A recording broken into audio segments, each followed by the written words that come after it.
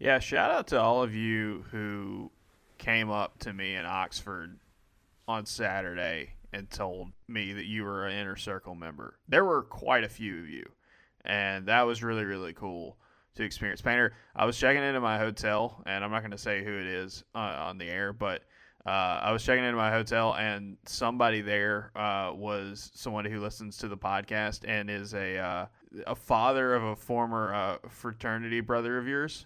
And they said that they wouldn't hold that against me while I was checking in. I think that's Yeah. fair, depending on who it was. Yeah, I don't want to dox them on the air, but really, really kind. A number of you, walked into Ajax in Oxford, which if you've never been, it's like really, really good Southern food. And like, I'm not kidding. There were only like 2 tables in the whole place that didn't have Auburn fans in it. I mean, Auburn fans straight up invaded. There were thousands and thousands of y'all. And I wanted to go to kind of experience it and kind of see that. Tuscaloosa was one thing on Tuesday night, but then seeing that on Saturday was wild. Painter, I don't know how it came through on TV. I don't know if was it like the game against Alabama in terms of noise. Man, if it wasn't 50-50 crowd wise, I think the noise definitely got it, and maybe even a little more in some spots. It came across. It was awesome. And I would second your point. Like, you would expect a successful Auburn team to travel well at Alabama. I think it is starting to get into new or at least different territory. Yeah, I mean, I think for those of y'all who are in Birmingham, it's a little closer. If you're coming from Auburn, that's a hike. We're recording this on Sunday morning. It's snowing here, and I know it's snowing down in Auburn right now too. Auburn's team hustled to get back last night. They did the post game press conference from the bus, which was a new thing that I've never experienced before, and they pulled it off really well, I thought. I talk about how much I hate Zoom, but not possible without that technology. But yeah, it's crazy because the more you think about it, the more it makes sense. It's just a different way. It's kind of have to rewire in your brain for Auburn basketball, right? Auburn football, thousands of road fans pretty much every game. Doesn't matter where they are. It doesn't matter how good they are. That's been kind of, that's what you get as a reputation when you are, a team of Auburn's caliber as a program in football. Basketball, they have not been that in a very long time. And I mean, I don't know what the road crowds were like in the late 90s. Somebody else could help me out with that, because my only experience with those teams back then were going to BRDs myself as a kid. This team has a chance to be number one in the country. This team has a chance to be a number one seed in the NCAA tournament. This team is in the driver's seat for the SEC title right now. This team is arguably the best one they've ever had. And so Auburn basketball getting to a point where you can go into another arena in the SEC and make it so that it is very obvious there are a ton of Auburn fans in the building. That says a lot about where the program is. And it's a team that absolutely deserves it. Past teams got good road support from Auburn, but I think people are recognizing and realizing now Auburn is in a position to do something that they've rarely ever done. And if they get to number one on Monday that they've never done before, we've joked about it and said it a few times on here, Painter, but like, it's easier to get tickets to the Auburn Ole Miss game in Ole Miss than it is to watch an Auburn game in Auburn Arena. I mean, I think it was this very podcast that called this the best team in the world. Yes, you did say that. And watching the game Saturday night, that second half Auburn put together. Look, I know what Gonzaga looks like right now. I know their offense is like, they played the two toughest teams they'll probably play this season in the West Coast Conference. With the exception of maybe San Francisco. They play San Francisco and St. Mary's late. So they played two of the four best teams they're going to play in the West Coast. I should correct myself. And and they scored 110 and 115 on them, BYU and Santa Clara. By the way, San Francisco, Todd Golden, former Auburn assistant, doing work out there.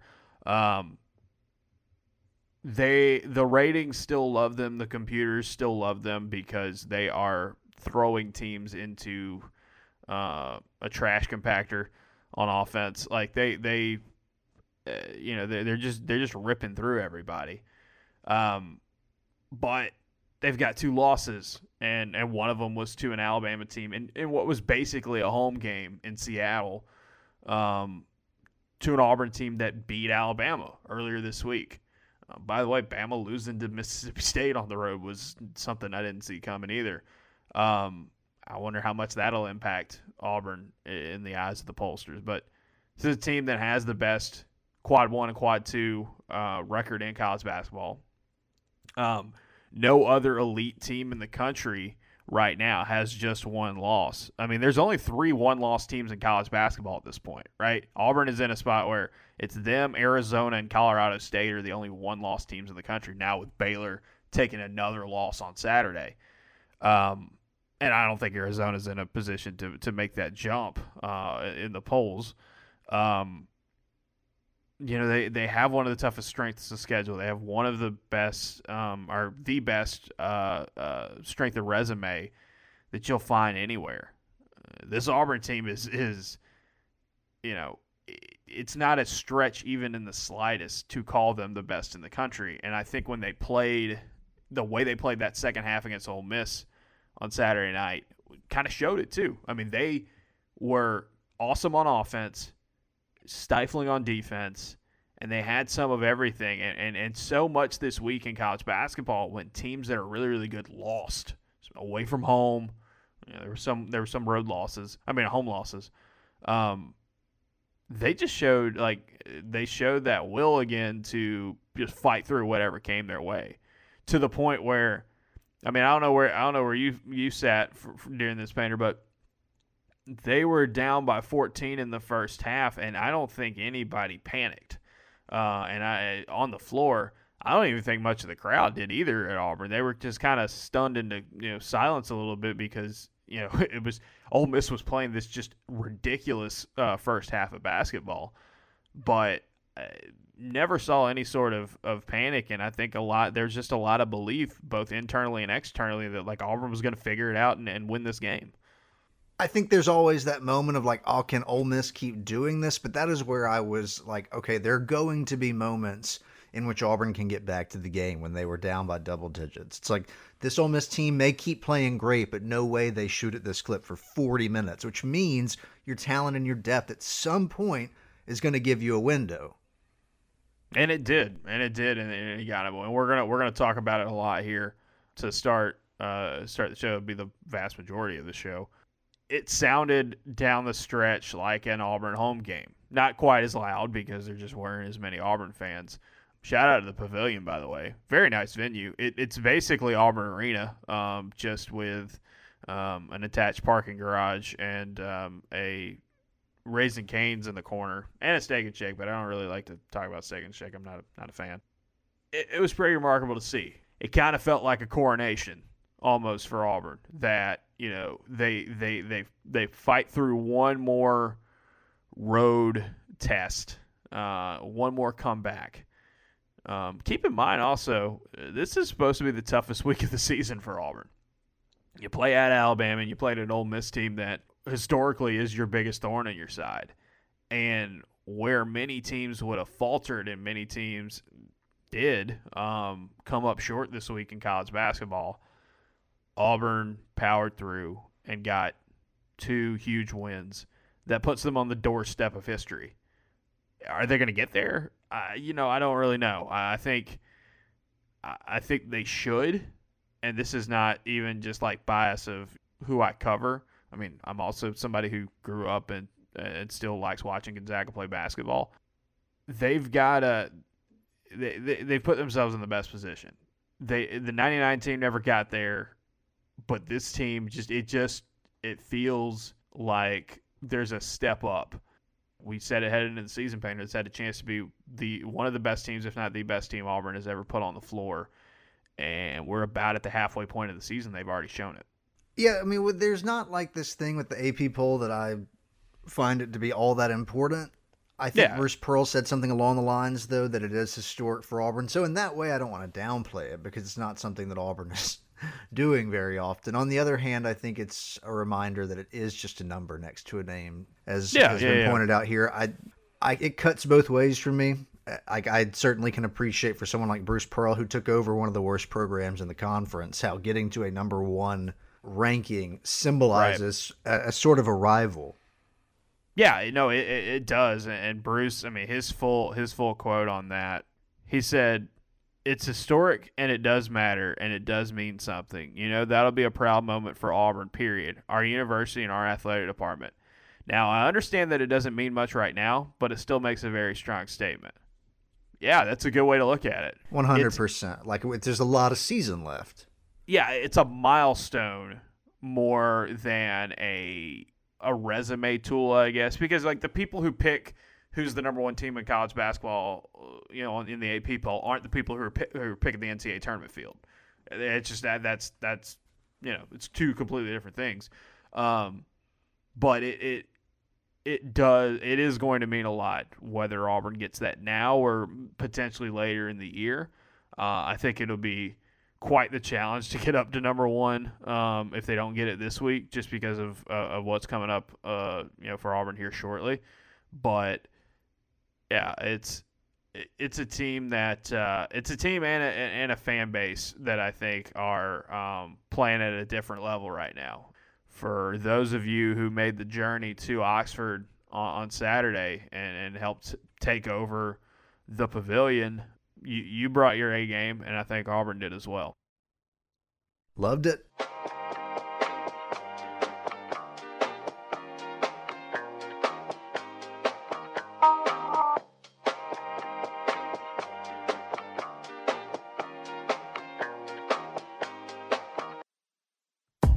It's the Auburn Observer Podcast, the weekend edition. Justin Ferguson coming to you here from a snowy Oxford, Mississippi. Painter Sharpless in parts unknown. Hello, Painter. What's going on? Painter, Saturday had to be a pretty good day for you. Saturday night had to be a pretty good one for you. Not only did Auburn win away from home against Ole Miss, and we will talk about that here shortly, but you got to watch your beloved Buffalo Bills play the perfect football game.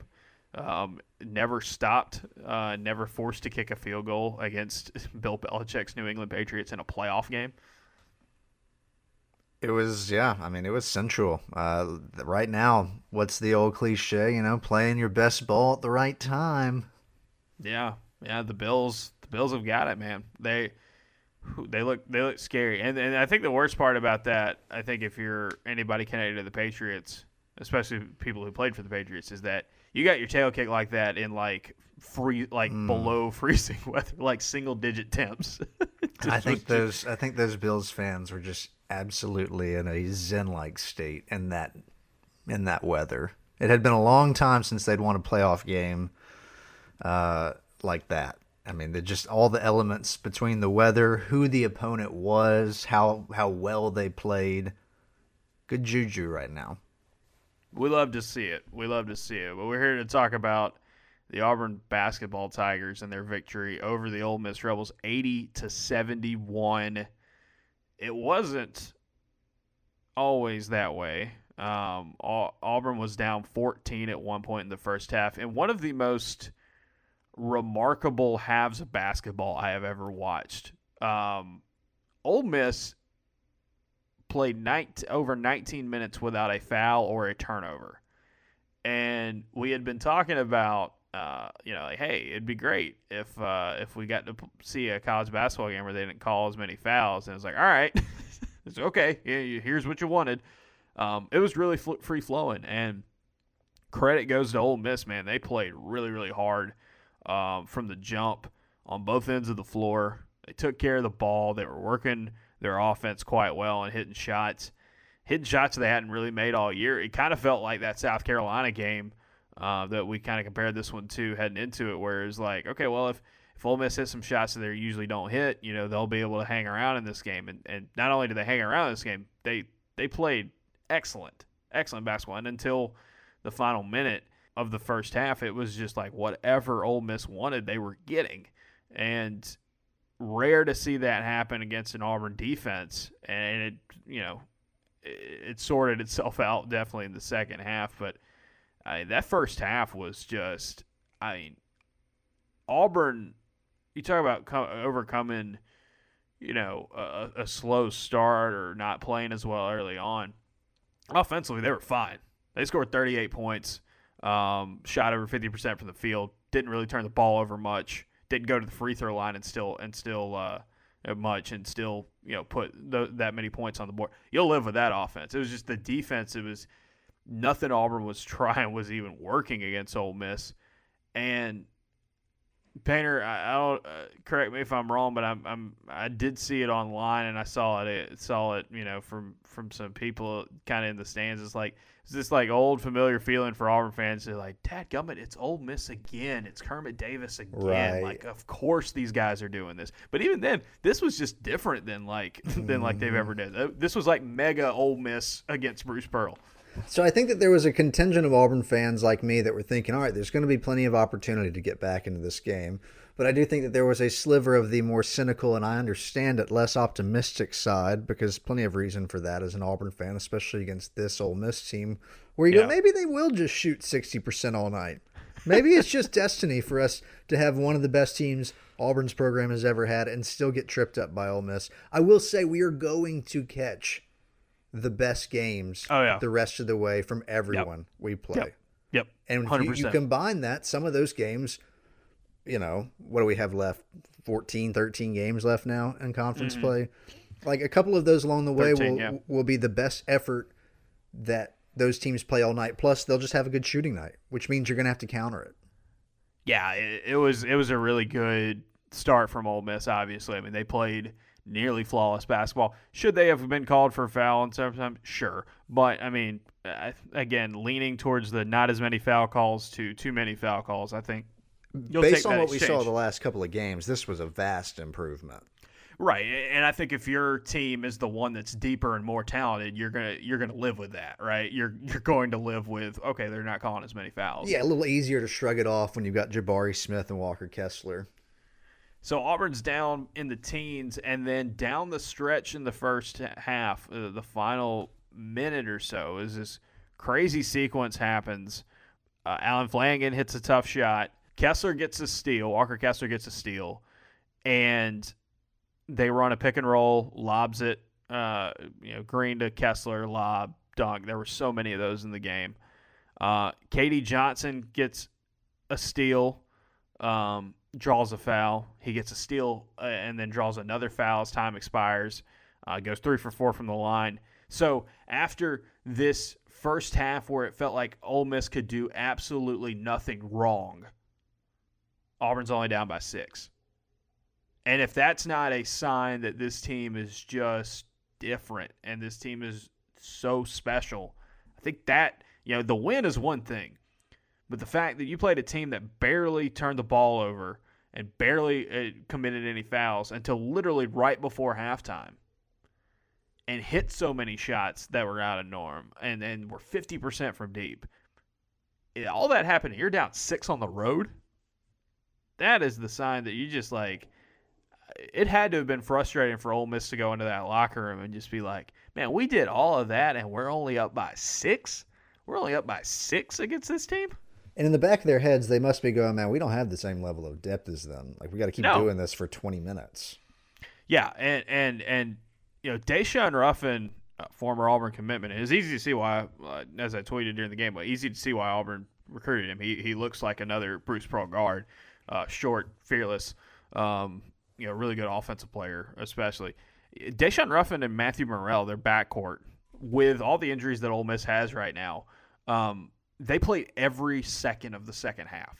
They played all 20 minutes of the second half. And that wore down on them. Wore down on them hard. And Auburn played a tighter rotation than normal. Only 9 players played. You had no Chris Moore. You had no Leor Berman in this game. No Stretch Akamboli either.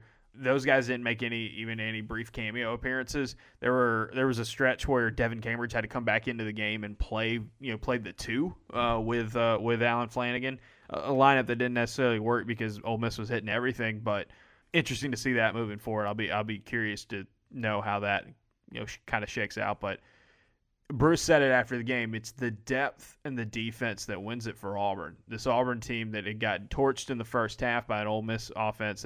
The other thing, too, is like I don't know what you felt about this, Maynard, but watching Ole Miss play in the first half, it wasn't that, they were hitting everything and they were wide open. I mean, they were hitting some tough shots, and they were hitting some shots that weren't necessarily the most beautiful in terms of selection, and they were just going in anyway. Kind of veering back into something you mentioned a moment ago with Katie Johnson's defense at the end of that first half, I think there will be games and moments throughout the remainder of conference play where I roll my eyes at some of KD. But you talk about living with any of the bad he might give you here or there. Oh. He makes up for it in so many different ways. Energy, that defense. It seems like he wants the ball in his hands late in games, getting you a bucket at times when you can't seem to buy one. I mean, like you said, he helped and almost single-handedly, not completely, but in a large way, he helped flip the momentum of the entire first half on its head, giving Auburn a little bit of a glimmer going into halftime of like, all right, this wasn't exactly our best effort or our best night, and we're right there. We're a couple baskets away. Yeah, Katie is at this point right now where, I mean, I've been to a number of NBA games before as a fan and covered a couple of them when I was interning in Charlotte. But if you've ever watched high level guards play, especially ones that can run, like the two that come to mind for me were peak, like prime John Wall and prime Russell Westbrook, where when they get in the open floor, it just looks like they're moving at a different speed than everybody else. Like everybody else on the floor is burning. And Auburn's got a ton of great athletes, but like KD has this extra boost of speed when he knows he has an opportunity to go make something happen in the open floor. And he had a couple of really good finishes off of that on the fast break in this game. He just turns on the jets, man, and it's wild to watch him when he's in the zone. And I mean, he had a great game in this one. He hit 3 threes. He did have one finish. Okay, so I was right. Yeah, I was like, he had a couple of really good finishes in traffic. He had that one really good one in traffic and then drew a couple fouls on the other ones. But 3 steals for him. He was a plus 17 in a 9-point game. KD, starts the burst down the stretch and then just a relentless player, an absolutely relentless player. And that, he's what you're getting from him defensively. Wendell Green has been great defensively this year. Sepp Jasper continues just to be an absolute nightmare to watch him defend somebody. Like I don't know if I've seen a college player stay on somebody's hip better than he can. And Auburn's guards were unbelievable in this game. We'll talk about Walker here shortly, but because he had an unreal stat line. But Wendell Green, Sepp Jasper, and Katie Johnson combined for 36 points, 7 3-pointers, 9 rebounds, 12 assists, 5 steals, just 2 turnovers. Auburn only turned the ball over 6 times. So, like, all that stuff that happened, right, all the excellent play that Ole Miss had throughout the game, Auburn played really, really clean. This was the fewest turnovers they've had in games since the opener against Morehead State. This was a phenomenal performance from Auburn's backcourt. And while Ole Miss's guards were running themselves to death and they didn't really have any depth behind them and they were having to play heavy minutes, Auburn had kind of staggered that lineup to the fact that they could play the big dogs. Like the closing lineup could play really, really heavy minutes down the stretch. And we talk about having games where so many players can play well, and even if it's an off night or a quiet night for some players, it doesn't really matter. In this game, the threes, Alan Flanagan and Devin Cambridge, but just both really quiet nights from them. Didn't necessarily play good defense, had some good moments offensively, but they didn't get a whole lot out of them offensively, and it really didn't matter because Auburn's guards played really, really well, and you see that camaraderie and you see that connection between those guys. starts the game but does not play as many minutes. And he does, he gives you so much. He was 2 or 3 from deep. He had a big 3-pointer during Auburn's run early in the second half to take the lead. Wendell Green stop and pop 3 to give Auburn the lead, which was crazy to see. He had another really deep one, to cut Ole Miss's lead in half. Auburn's guards were absolutely key players in this game, difference makers, all 3 of them. I know KD and Wendell get more of the praise because of their stat productions with the front court. But I thought Zepp was right there with him in the fact that he played excellent defense and he was just brutally efficient on offense. This guard group is, when you talk about a team that has a chance to make a lot of noise in March, to win an SEC championship, to win potentially a tournament title, to make a run in the NCAA tournament. A lot of times you talk about guard play. You talk about having consistent, steady guard play and guys that can lead from the backcourt. That's just a key that everybody says you got to have in March. These guys have got it. And then, then the front court is the 2 most talented players, not only on the team, but 2 of the most talented players Auburn's ever had.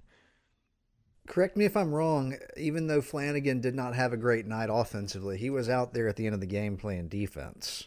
Yes, he is fully part of that closing lineup right now. And that closing lineup, Wendell Green, Katie Johnson, Alan Flanagan, Jabari Smith, Walker Kessler, +9 since when they all came back in the game. A lot of those dudes played heavy minutes late.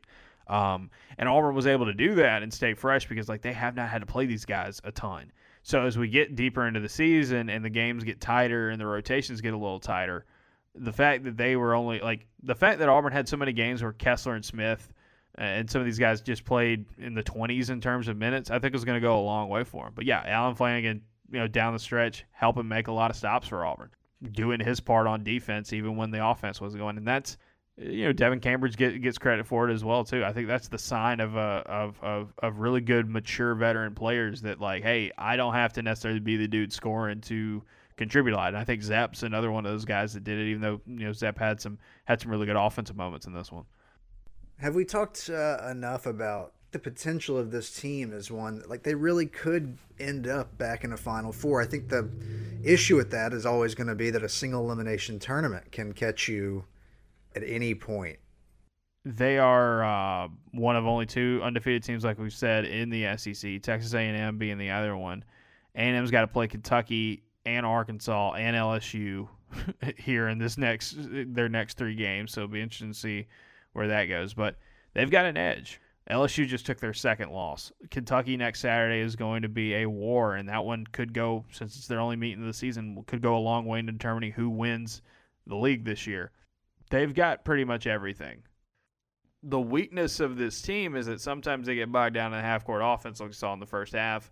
Sometimes rebounding is an issue. But that's just you're a college basketball team.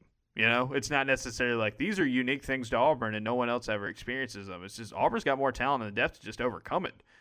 We've Curious gone on. That Auburn moved back in Ken Palm a few spots. Yeah, and that was more to do with what other teams are doing. Kentucky, if you didn't see what happened Saturday, Kentucky dropped 107 on a Tennessee team that heading into the game was the number 1 or number 2 defense in college basketball. So that numbers wise, that's going to Kentucky's going to fly up the board when you put together a game like that. Gonzaga was always ahead of them, but Kansas had a really good win, really good blowout win against West Virginia. Arizona had a good win. Auburn did not get computer style points in this one because of some of the things that Ole Miss did in the first half.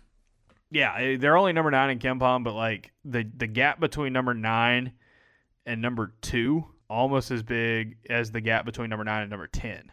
Auburn has not had that style point win in a while because they've been going through the grind of the SEC.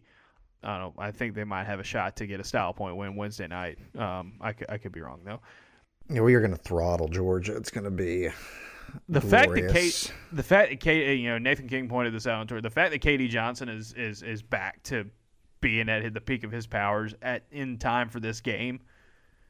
I mean, I'm interested in seeing what he does personally to Tom Green. Like I like it could be. He's going to definitely talk directly at him. We've gone on long enough in this podcast without breaking down specifically Walker Kessler. I mean, you know it at this point if you're listening to it, but Walker Kessler, man, look what happens when a dude gets to stay on the floor. No foul trouble for him in this game, and puts together a stat line that is unlike any other that we've seen in college basketball in a while. 20 points, 10 boards, 7 blocks, 4 steals. I tweeted it after the game. If you look, 5 defensive rebounds, 7 blocks, 4 steals. That's 16 stops. Auburn had 32 stops in this game. He was responsible for half of Auburn's defensive stops. And it's a team effort, obviously. You got to guard well to create those situations for elsewhere. But this man is a one-man wrecking crew on defense. And he played a game where, it was like, hey, Ole Miss has got some size. They've got a pretty good defense. They backside lob, when you're not committing a man on Kessler and or when you do, you're having to try to guard him in a pick and roll situation. He's gonna make your life look a whole lot worse. He is a devastating presence, because he's 7'1" and he's athletic and he's got active hands, and that works so well on both offense and defense. But that 2010 7-4 line, since 2010 since the 2010-2011 season. According to CBB reference and Tom Green at AL.com, I'll pull this one up. Only 3 he became the 3rd player to ever have that stat line in D1 in the last decade plus. Kenny Gabriel in his triple double that we've referenced already this year because Kessler had that triple double against LSU is one of them. There was a player from LaSalle that was on there, and it had been a minute. It had been a long time since Kessler got that 3rd one. You don't see players usually have that many blocks and that many steals on top of the fact that they are, walking double-doubles. The God man himself. Just a reminder, there are people out here that tried to tell us that Walker Kessler was not making an impact on this Auburn team. Look, it doesn't matter. You can be wrong. I'm wrong all the time. I just want to point out, if you're going to do it for cheap pop, I'm going to keep reminding people. Like, it's cool to be wrong. It's something I make a habit of. But, like, come on. Come on, man. This guy is a freak show. Kessler still leads college basketball in block rate. He is 19.7%, which means nearly a fifth of the possessions when he is on the floor, or nearly a fifth of 2-point shot attempts when he is on the floor, is getting blocked. By the way, though, Auburn continues to just swat 3-point attempts like nobody's business. Here's the other thing that I found fascinating from this game. Katie Johnson has a steal percentage this season of nearly 5%, which is 11th in college basketball. This is from KenPom. Wendell Green's 3%, Jabari Smith 3%, Walker Kessler 2.5%, Chris Moore 2.6%, Alan Flanagan 2%, Devin Cambridge 2%, Dylan Cardwell 3%. Auburn is just getting into passing lanes and going off. 16th in the country in steal percentage. It's one thing to be a team that blocks more shots than anybody in the country in terms of percentage. It's another thing to and also if we don't block your shot, we might just steal the thing off of you. And they've got so many dudes that are disruptive. And again, it's like Pearl said after the game, defense won it. We can talk about the great offensive effort from Auburn. We can talk about the big shots from the guards. We can talk about Jabari Smith. We can talk about Walker Kessler being unstoppable on those lob plays. We can talk about the low rate of turnovers. All those things were really, really important for the Tigers in this game. 100%. They were all very, very important. But defense and depth goes a long way. And even when Auburn tightened their rotation, they have guys on the floor that just ruin people's lives on defense. KD has 3 steals. Walker has 4 steals. Guys, Dylan Cardwell had 2 blocks, and he only played 7 minutes. He had 2 blocks in this game. This defense is going to win them a lot of basketball games. It was doing it earlier in the season when the offense was still trying to figure it out. Now offense is clicking, and Auburn's defense is still the difference maker. Both wins this week, as Bruce said after the game. Both games this week at Alabama, at Ole Miss. They put up good numbers on offense, but honestly, the truth is you don't win that game with that defensive effort. Mississippi State hit 7 shots after halftime. It felt like they hit 7 shots and 8 attempts in the first half. You can pick out a lot of stretches where they got really, really hot. Yeah, Auburn's defense, just like its depth, is going to keep it in every game this year. Ole Miss in the second half had stretches where they missed 3 straight shots, 4 straight shots, 4 straight shots, and 3 straight shots. Like they went cold, and they turned the ball over a lot more after halftime. A lot of credit's got to go to Kermit Davis. A lot of credit's got to go to Ole Miss. They played like their hair was on fire. They played like it's like, hey, we have a chance to beat possibly the best team in the country. Kermit Davis after the game saying, and I'm going to read this quote from our guy Nick Suss. Somebody asked him, hey, does this loss remind you of any other blown leads that y'all have had this season? Because Ole Miss has had a few of them. And he said, no, we played the number 1 team in college basketball. In those types of games, they made some really good plays down the stretch. Just give them credit. They're a talented team, a tough team, well coached. They've got a chance to win the national championship. They played like a team that could win it all. And Ole Miss, they come back to the arena on the 23rd. If they're healthy, they're going to be dangerous against a lot of teams. I know the health. I think Kermit even said after the game, he's like, nobody really cares about our injury issues. No one's going to feel sorry for you. I think this is a team that at the end of the year, if they can get healthy, at the end of the year, I think we'll look back and say, man, Auburn winning that game the way they did at Ole Miss meant a lot. It really did mean a lot. Speaking of meaning a lot, I don't know if we'd get this from Bruce, but I know the way he's been handled by Kermit, and really he hadn't just had all that much success against Ole Miss since he's gotten here. I know that one was nice to get. And Kermit has been good against Bruce. And publicly, he said nice things about Auburn leading up to the game and afterward. I could tell on the sideline that he really wanted to win this one. Oh man, he's a real animated dude. Him and Bruce are both very, very animated. There wasn't a post-game handshake, and I don't know why. I don't know if we ever got any clarity on that. Ole Miss, horn went off and everybody went to the locker room, and it was just like. I wondered the same thing. So can you give us a quick breakdown there? Because on TV it didn't look like there was a handshake, but I didn't just want to assume. No, the horn went off and Ole Miss just went to the locker room, and there was a referee talking to one of an assistant maybe for Ole Miss at mid-court, but Auburn was kind of standing there looking around like, okay, where'd they go? I have no idea what happened there. I thought that was fascinating. But then I didn't hear anything about it after the game, and I didn't see anybody talk about it, so I was like, obviously it wasn't that big of a deal. Kermit really, really wanted that one. This, you could be the first team to beat a team that has a chance to win a national championship. If you're the first team to beat them in regulation, the first team to beat them in the SEC, I mean, that would have been a huge, huge boost. I was going to say something else about there was Jabari. The fact that this dude just keeps doing you could set your watch to it now. Second half run from Ole Miss cuts it to 4. I'm looking over. There were a few kids from the Plainsmen. Shout out to the Plainsmen as always. That were sitting up there that went to the game in Oxford. I looked over when Auburn brought down the ball up before, and shout out to Henry from the Plainsmen. I looked over to him and I said, so where does Jabari hit this shot from? And it was like wing 3. Sure enough, bang, wing 3. He just keeps doing that over and over again, and it's remarkable to see. Jabari, 15 points in this game, not a ton of stats everywhere else. That was the only 3-pointer he hit all game. But Painter, what have we always said about shooting threes? If you're good at them, just keep shooting them.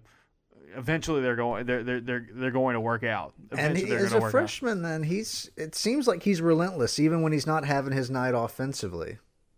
Yeah, he was 5 of 8 on 2-point attempts. So I mean, he had a couple of mid-range jumpers that were like, "Hi, I will be playing in the National Basketball Association soon, and you will not be."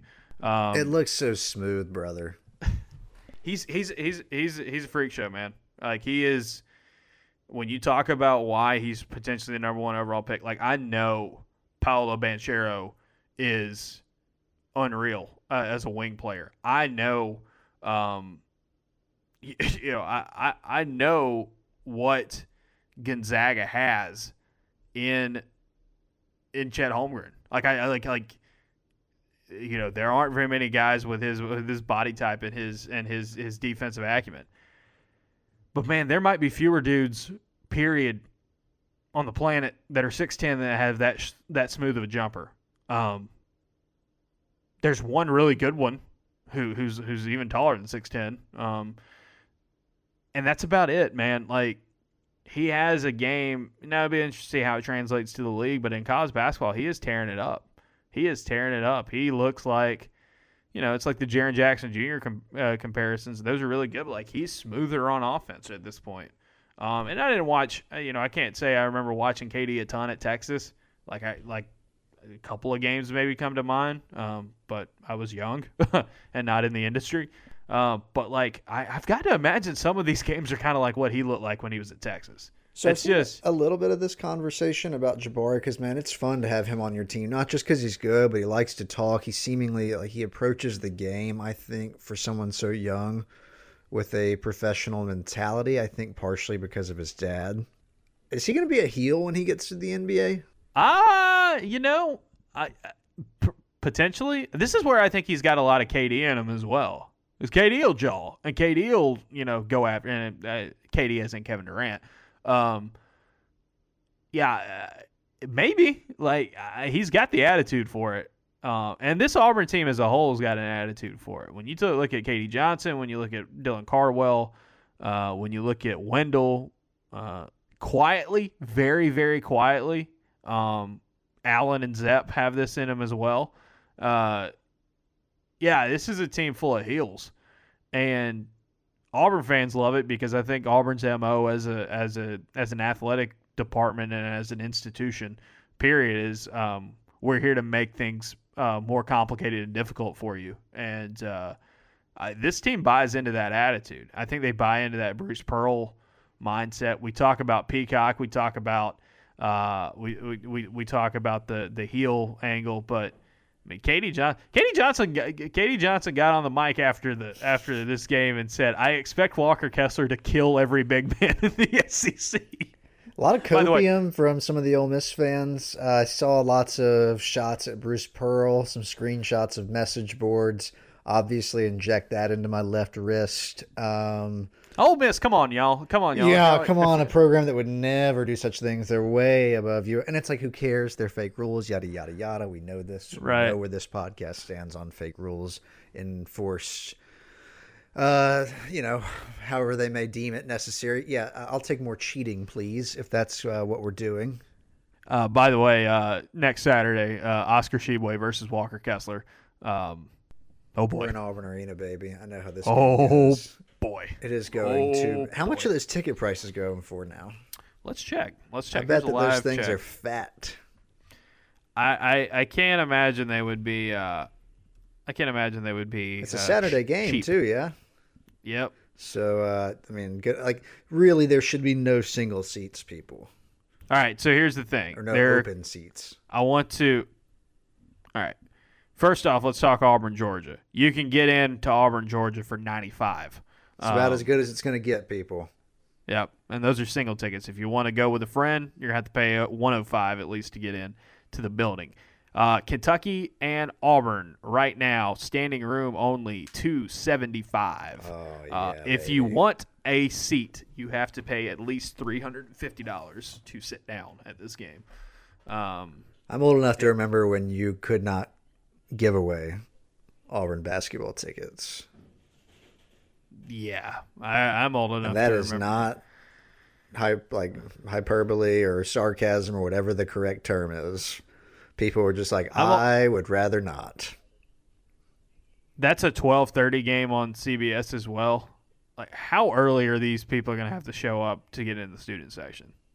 Is this going to be a camp? Is this going to be a camp out situation? I think certainly you're going to have people getting there early in the wee hours of the morning. I remember. That's a good point. Maybe there will be some people that camp out Friday night.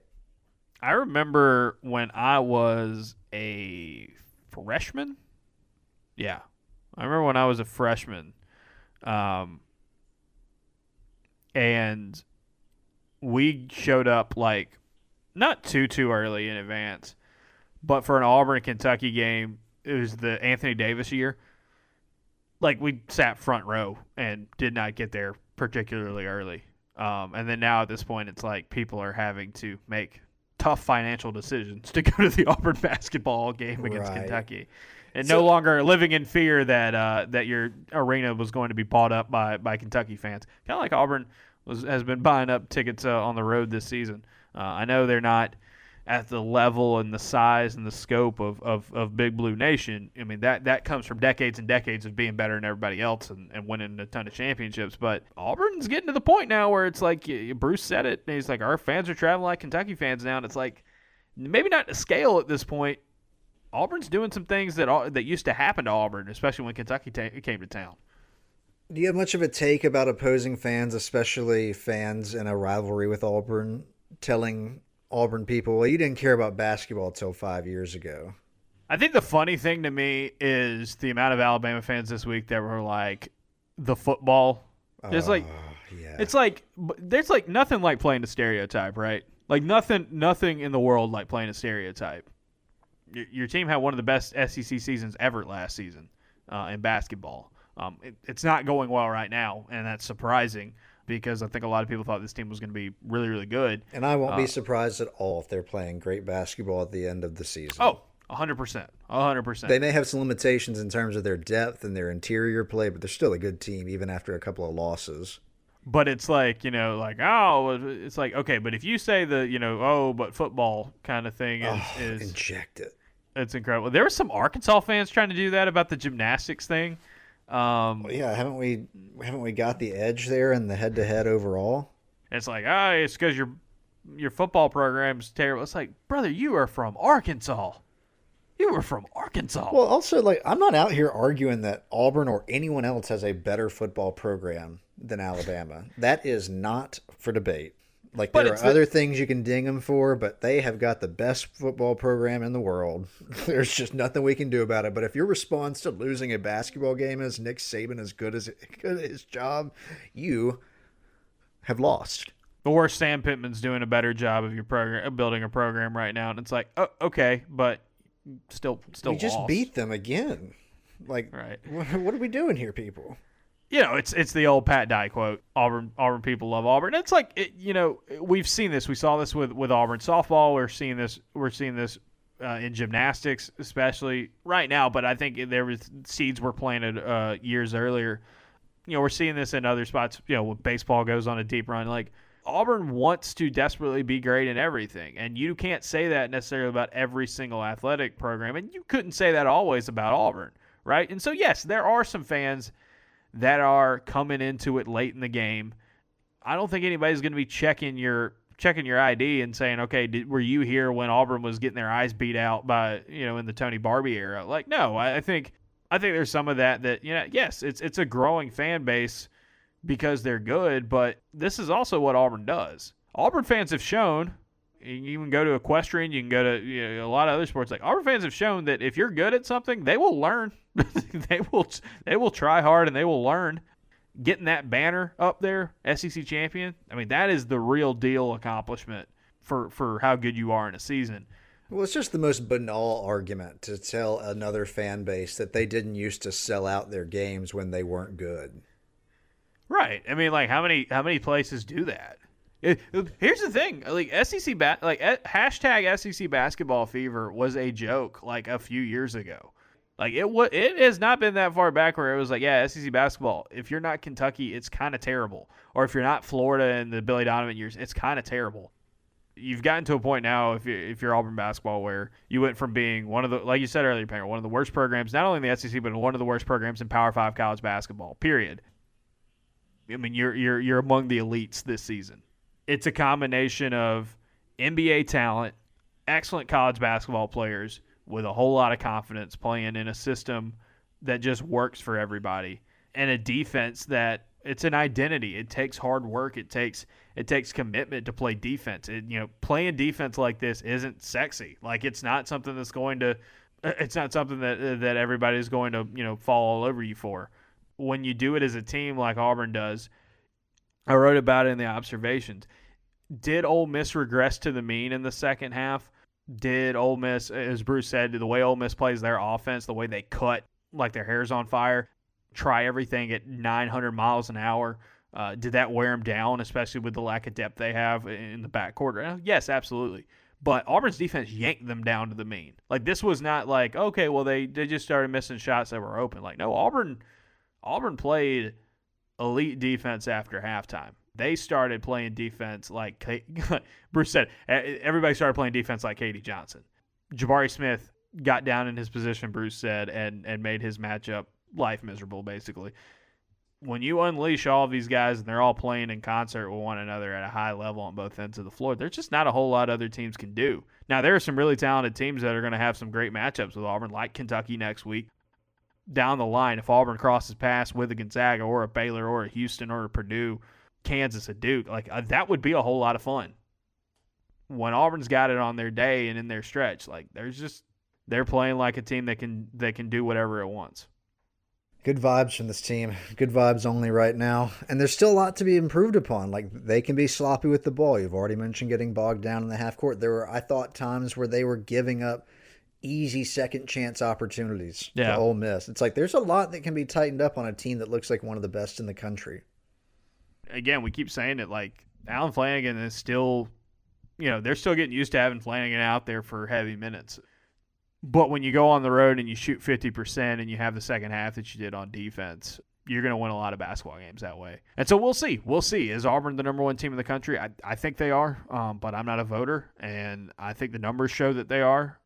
Gonzaga, like, where in a week where Baylor lost twice and UCLA lost and some other teams lost in college basketball, and it's like, this is a perfect chance for Auburn to jump up. Gonzaga was like, well, what if we scored 110 on two good opponents in back-to-back games? Like, that's not going to help Auburn's case to be number one. I'm not saying it's deserved or deserved. That was a terrible pronunciation. I'm not saying it's deserved from Gonzaga to stay ahead, but, like, I know how pollsters think. A lot of them are going to be looking, when they send out that email Sunday night or Monday morning, spoiler alert, that's what they do, and they give like a rundown of the scores so people can quickly check them when they put in their ballots. They're going to see, oh, wow, Gonzaga scored 225 points this week. Okay, well, they haven't done anything to deserve getting jumped by Auburn. And then when you see Alabama losing twice this week, maybe that affects them a little bit. Maybe they look at it and say, well, Ole Miss wasn't that great record-wise. I think some people are doing a bit, that's fine. There's one guy that's doing a bit. Absolutely, I respect it. At this point, I'm not a hater. Keep doing you, buddy. Keep him in the teens. It's fine. Like, if you're going to do it, really commit. Just fully committing to the bit. Like, I want Auburn to keep winning and be on like a 21-game win streak and him be like, 16th. You know what? I think right now they're starting to come together as a team, and maybe if they pull through, they'll be fine. They win the conference, I can say top 15. Can we talk about the Tevin Brown thing? Oh, incredible work. Work by him. I love how organic some of this has been.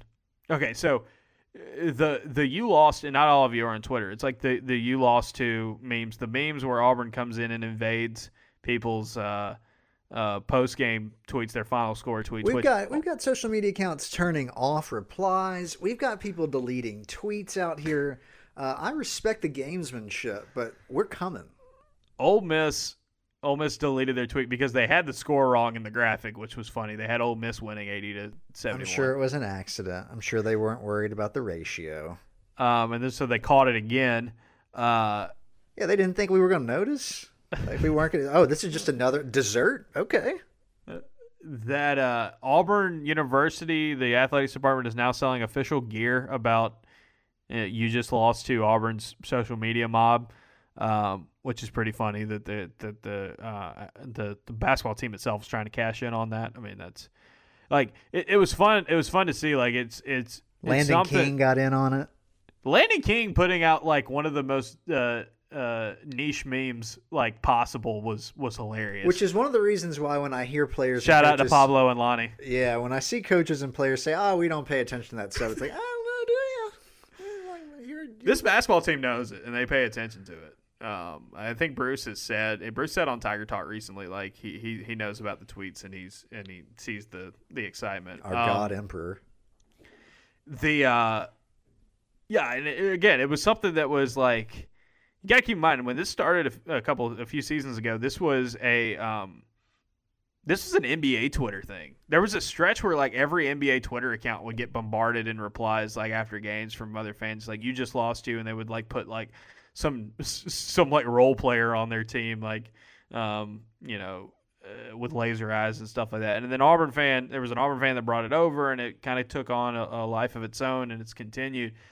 And then it's gotten like there's been so many plays where it's branched off where Auburn gymnastics fans are got after Arkansas. By the way, great performance from the Tigers on the road. They went to Bud Walton, and like I think Arkansas came close to selling that thing out, which was really cool to see. Anyway, so if you missed it earlier in the year, earlier this season Auburn played Murray State, and Auburn beat Murray State. And Auburn fans invaded Murray State's mentions, as they do. And then Murray State ended up deleting the tweet. And that, Auburn fans did not take well to that. So they started tweeting pretty much anything Murray State would tweet out, that Auburn fans would kind of invade it. And it had nothing to do with Auburn or anything like that. There were a lot of accounts that were blocked. It was a war. Auburn fans were not letting it up. And I mean, they played... Let's see. They played Murray State December 22nd. So this was going on for nearly a month at this point. Tevin Brown, who played for Murray State in that game, one of the more experienced and one of the best shooting guards in mid-major college basketball. By the way, he is from Fairhope, so he's an Alabama native. He, on his own, reportedly from our guy Bennett Ben Dog Durando, just tweeted the final score of the game. And then all these Auburn fans came in and were like, all right, that's a truce. We've settled it. Like, thank you. And Murray State got involved in it. They unblocked a lot of accounts. And then Murray State went earlier in the week, Thursday night, Murray State's, and also Saturday, because they have the weird Thursday-Saturday schedule in the OVC sometimes. They beat Tennessee State, and then they beat Belmont, and Auburn fans are tweeting Tevin Brown memes at teams that lose to Murray State. It's incredible. It is incredible to see that kind of teamwork. A whole lot of fun. And by the way, Murray State 14-2 right now off of a big 22-point win at Belmont. A lot of Auburn fans going to be rooting for the Racers the rest of the way. It's all about the friends you make along the way. And sure, we'll make a couple more enemies, but we've got an ally here. Got the peacemaker, Tevin Brown.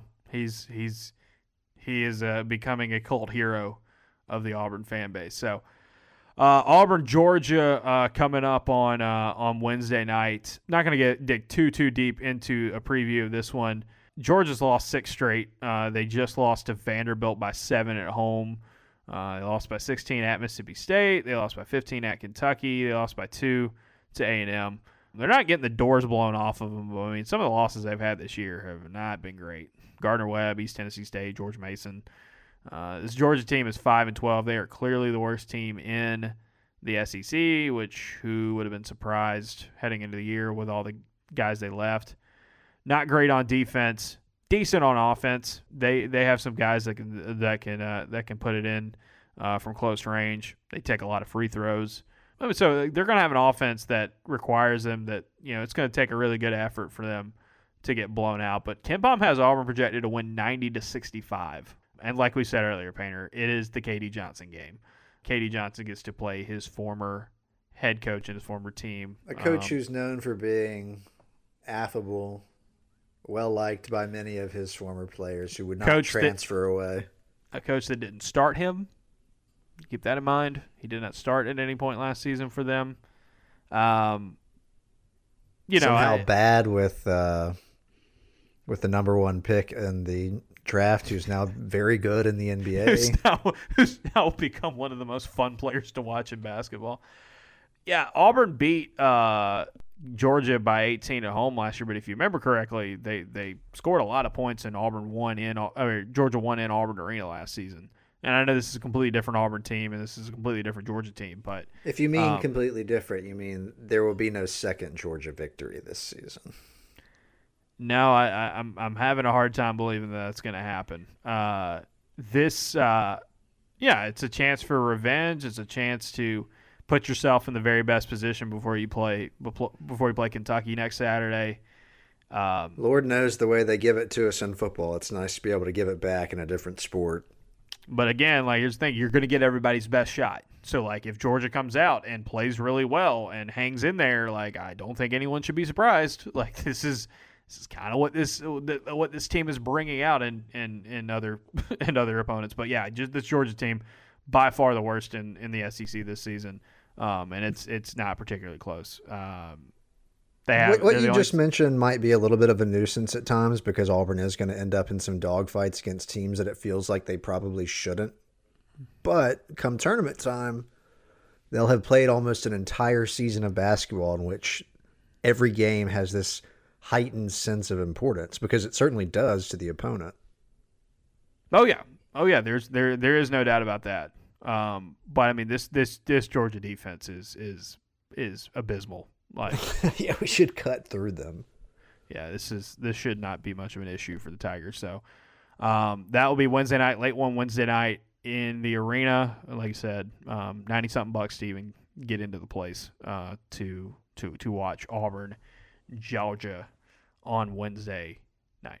We'll talk a little football before we wrap this one up. But before we do that, Painter, let's give him the pitch. If you're listening to this, we thank you for checking us out. A lot of you are subscribed to the Observer. Pretty big week for Observer subscriptions, by the way. A lot of you are excited about this basketball team and are signing up, which is really, really cool to see. But if you're not yet, Auburn Observer, $6 a month, $60 a year. If you like this podcast, you want more of it, a subscription gets you a bonus podcast. You get twice as much of the podcast, but you get a bonus podcast once a week. Usually comes out on Thursdays. So it's basically like another podcast.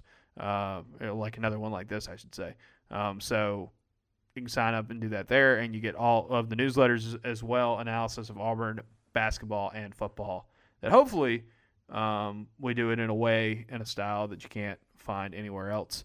And we appreciate all of you who have jumped on board here recently and joined the Inner Circle, and we'd love to have more of you on here. So good time of year to do it. It's going to be a lot of basketball if you're excited about this team.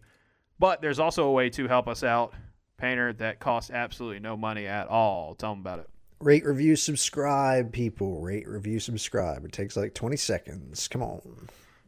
All you got to do is go to Apple Podcast, pull up the app, bottom right-hand corner, click the little search bar, type in the Auburn Observer, click the Auburn Observer, scroll down to ratings and reviews, hit write a review, give us 5 stars, say something nice about Painter, and we will really, really appreciate that. We would really appreciate that. All of your help would be very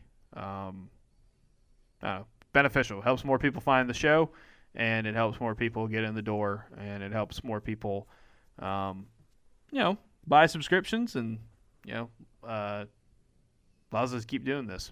I'd never condone really rating, reviewing, and subscribing while driving, but let's say you did it while you're listening to this in your car at a stoplight. Yeah, you can do that. That's easy. And if you're on Spotify, or if you just have Spotify, you can give us 5 stars on Spotify as well. Can't write a review, but you can give us 5 stars on Spotify. That helps us out a lot as well. We've got 2 new reviews to read because we're very, very, very people. You ready, Painter? Yes. Somebody gave us a 3-star review. All right, that's fair. You got to do what you got to do. They didn't write it though. They just gave us 3 stars. So we for a while it was either 4. It was either 4 or 5. Now we've got a lone 3 somewhere. So it's important to be kept humble. And here's the thing about 3 stars. You know what? It's still, it still earns us a scholarship on a lot of teams. So we'll take the 3 stars. This is from Drew Mac 2081. Says, get on board now. Absolutely is the podcast for the freshly squeezed content. Love that pun. Ferg and Painter bring with any show. If you aren't a member of the Inner Circle, you need to do it right now. Love the show, guys, and keep up the good work. Thank you so much, Drew, for helping us out with that review. WLBATL says, second review. This is their second review. It's now a 10-star podcast. Basketball coverage is second to none. Painter's post-Bama hoops glow almost hurt my eyes because podcasting is a visual medium, but it was worth it. Keep it up, fellas. That's right. I had multiple people tell me this week, Painter, that they were just giddy listening to you after the Alabama. I mean, they really were living in my head because for a while there was a nice little moment where I was like, Auburn has a thing, we've got a niche, it's Yeah. basketball, and then they had that season last year, and I couldn't stop thinking about how important this season was in that pony race between the two programs. We are going to throttle them in Auburn Arena. All right. Well, before you do that, Auburn's got a lot of spots they have left to hit, but we want everybody to be comfortable. You know what? It is cold out. It is currently snowing in most of the southeast. No, Atlanta's really getting it right now too. You want to be prepared. It's cold outside, y'all, and we want you to be at your most comfortable. So for that, we're going to turn to our friends from HomeFieldApparel.com. Homefield Apparel, the number one place to get the most premium apparel with the best vintage college logos that you're going to find anywhere. Look, the good brand, they keep doing it. They're in Big News Saturday right now. A lot of basketball schools getting rolled out here over the next several weeks. Auburn's been on it. Auburn was one of the original adopters. Some may call Auburn the original basketball school that was on home field. I don't care what you say about Indiana. You can get an Auburn basketball T-shirt. Saw several of these in Oxford on Saturday of Sailor Aubie doing the Vince Carter, putting his arm through the rim. That's on a beautiful Navy sweatshirt. You've also got Side-Eye Aubie, our personal favorite, Painter's personal favorite, on a T-shirt or a gray hoodie. Their hoodies are the best in the business, bar none. There's another cool Auburn basketball shirt with a 1965 design on it. Also got a hoodie with the eagle flying through it. Some really good crew necks as well that you can get, including that Sailor Aubie one as well on Navy. Lot of top-notch stuff at HomeFieldApparel.com for Auburn fans. If you've never made an order at Homefield before and you would like to take advantage of it now, go there, HomeFieldApparel.com, fill up your cart, and then put Observer, in all caps, Observer, in the promo code portion when you're checking out. Get 15% off your first order. They're adding new schools, like I said, all the time. If there is a small school or even a not-so-small school that's important to you or somebody in your life, Homefield's got you covered. There's a big one for me coming up here recently, here in the near future. It's like it's coming. I can't wait to enjoy that addition to the lineup. But they got our Troy Trojans on there as well. So if you're one of the Troy people who listen to this podcast, you can check that out. But yeah, a lot of great Auburn stuff. It is honestly the most comfortable and the coolest looking apparel you're going to find anywhere related to Auburn. And we are glad we are on board with the good brand. HomeFieldApparel.com. Like I said, Observer, 15% off is the promo code there on your first order. Banner, we have gone long already, so we're not going to take too much more of your time, but we need to talk a little football before we let all of you go. This is a big weekend for visits with a lot of transfers and some other ones that are while we were recording this, I think later this afternoon, Oregon transfer cornerback DJ James is set to make his decision. It seems like Auburn is the favorite there. That would be another defensive back the Tigers could pick up. Especially with the Eric Reed situation going on. I don't know what all is happening there. I'm not going to pretend like I know all the inner details there, but maybe in the portal, maybe not, maybe going from Auburn, maybe staying. But it looks like Auburn's going to get yet another Oregon player from the state of Alabama. Could be coming in and like this massive like weird trade that they've made with Bo Nix in the Bo Nix deal.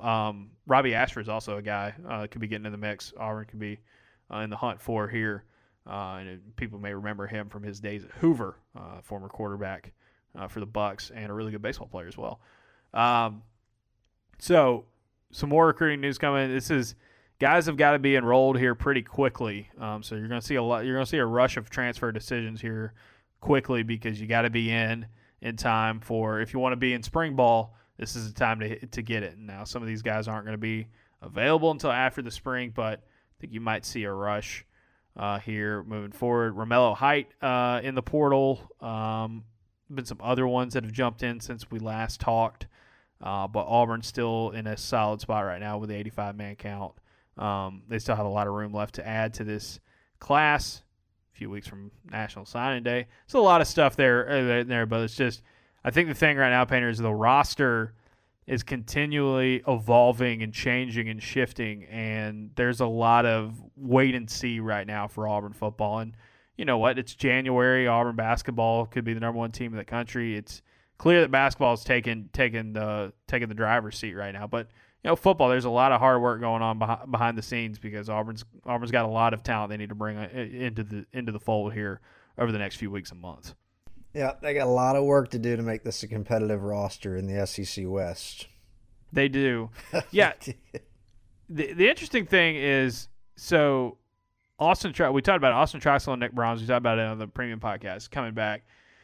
You're now at a point where, Auburn's going to try to get offensive line transfers. Like, I don't think they're going to stand pat. I think they know that the number situation there and the way they've played here recently, they could always use more talent up front. But I do think now, I think the more pressing concern for Auburn right now is a wide receiver. And I don't know if you feel the same way necessarily, but it's like, with Keandre Jones and Zaire and Brahms and Troxell and there's a number of guys that we'll see about Alec Jackson and Brandon Council. And, there's a number of guys that on the offensive line that at least have some starting experience. It's just wide receiver, you're really, really thin right now.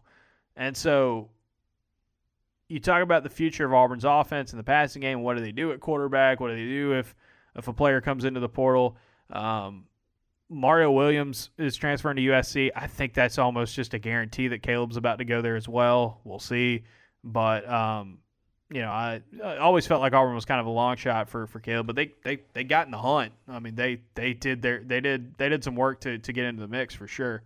From what I've been able to gather, they got to get a wide receiver, and there's a lot of really good receivers that Auburn has gone after here in recent weeks, and they just decided to go elsewhere. And I think part of it is that there's a lot of people trying to figure out what Auburn's going to look like at quarterback, and going to go playing with Spencer Rattler at South Carolina makes more sense, or going and staying at LSU with what they've got on the offensive side of the ball coming back in 2022 makes sense for some of these guys. So Auburn's fighting an uphill battle here for wide receivers.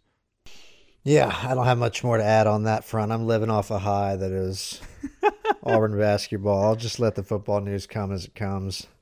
Yeah, I think that's a good way to look at it. I mean, football is always going to have a high level of attention around here, but I mean, when your basketball team, you're in the middle of hoop season, and your basketball team has a chance to be number one in the country, that's where the money's getting made right now. And like I said, we had quite a few people sign up for the Observer this week on the strength of basketball alone.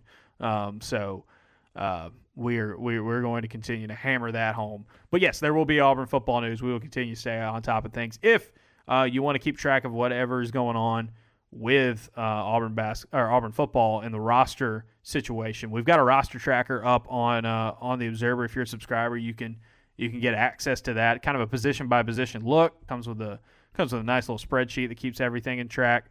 So we've been updating that for quite a while now, and we'll continue to keep that updated throughout the offseason. But that is kind of the big one there for Auburn football. So wanted to highlight some of that a little bit with the James decision coming up. By the time you're listening to this podcast, that decision might already be made. He might already be an Auburn commitment. We shall see. But I think Auburn's going to be pushing hard for some more transfers, and you might have some more decisions coming up in the near future. All right, that'll do it. Thank you guys for staying with us. Hope you all are staying warm and staying safe wherever you are. Snow's really coming down out here right now in Mississippi, so it's going to be a fun trip back to Auburn. Sign up for the Observer, auburnobserver.com. $6 a month or $60 a year gets you all the newsletters and twice the amount of podcast.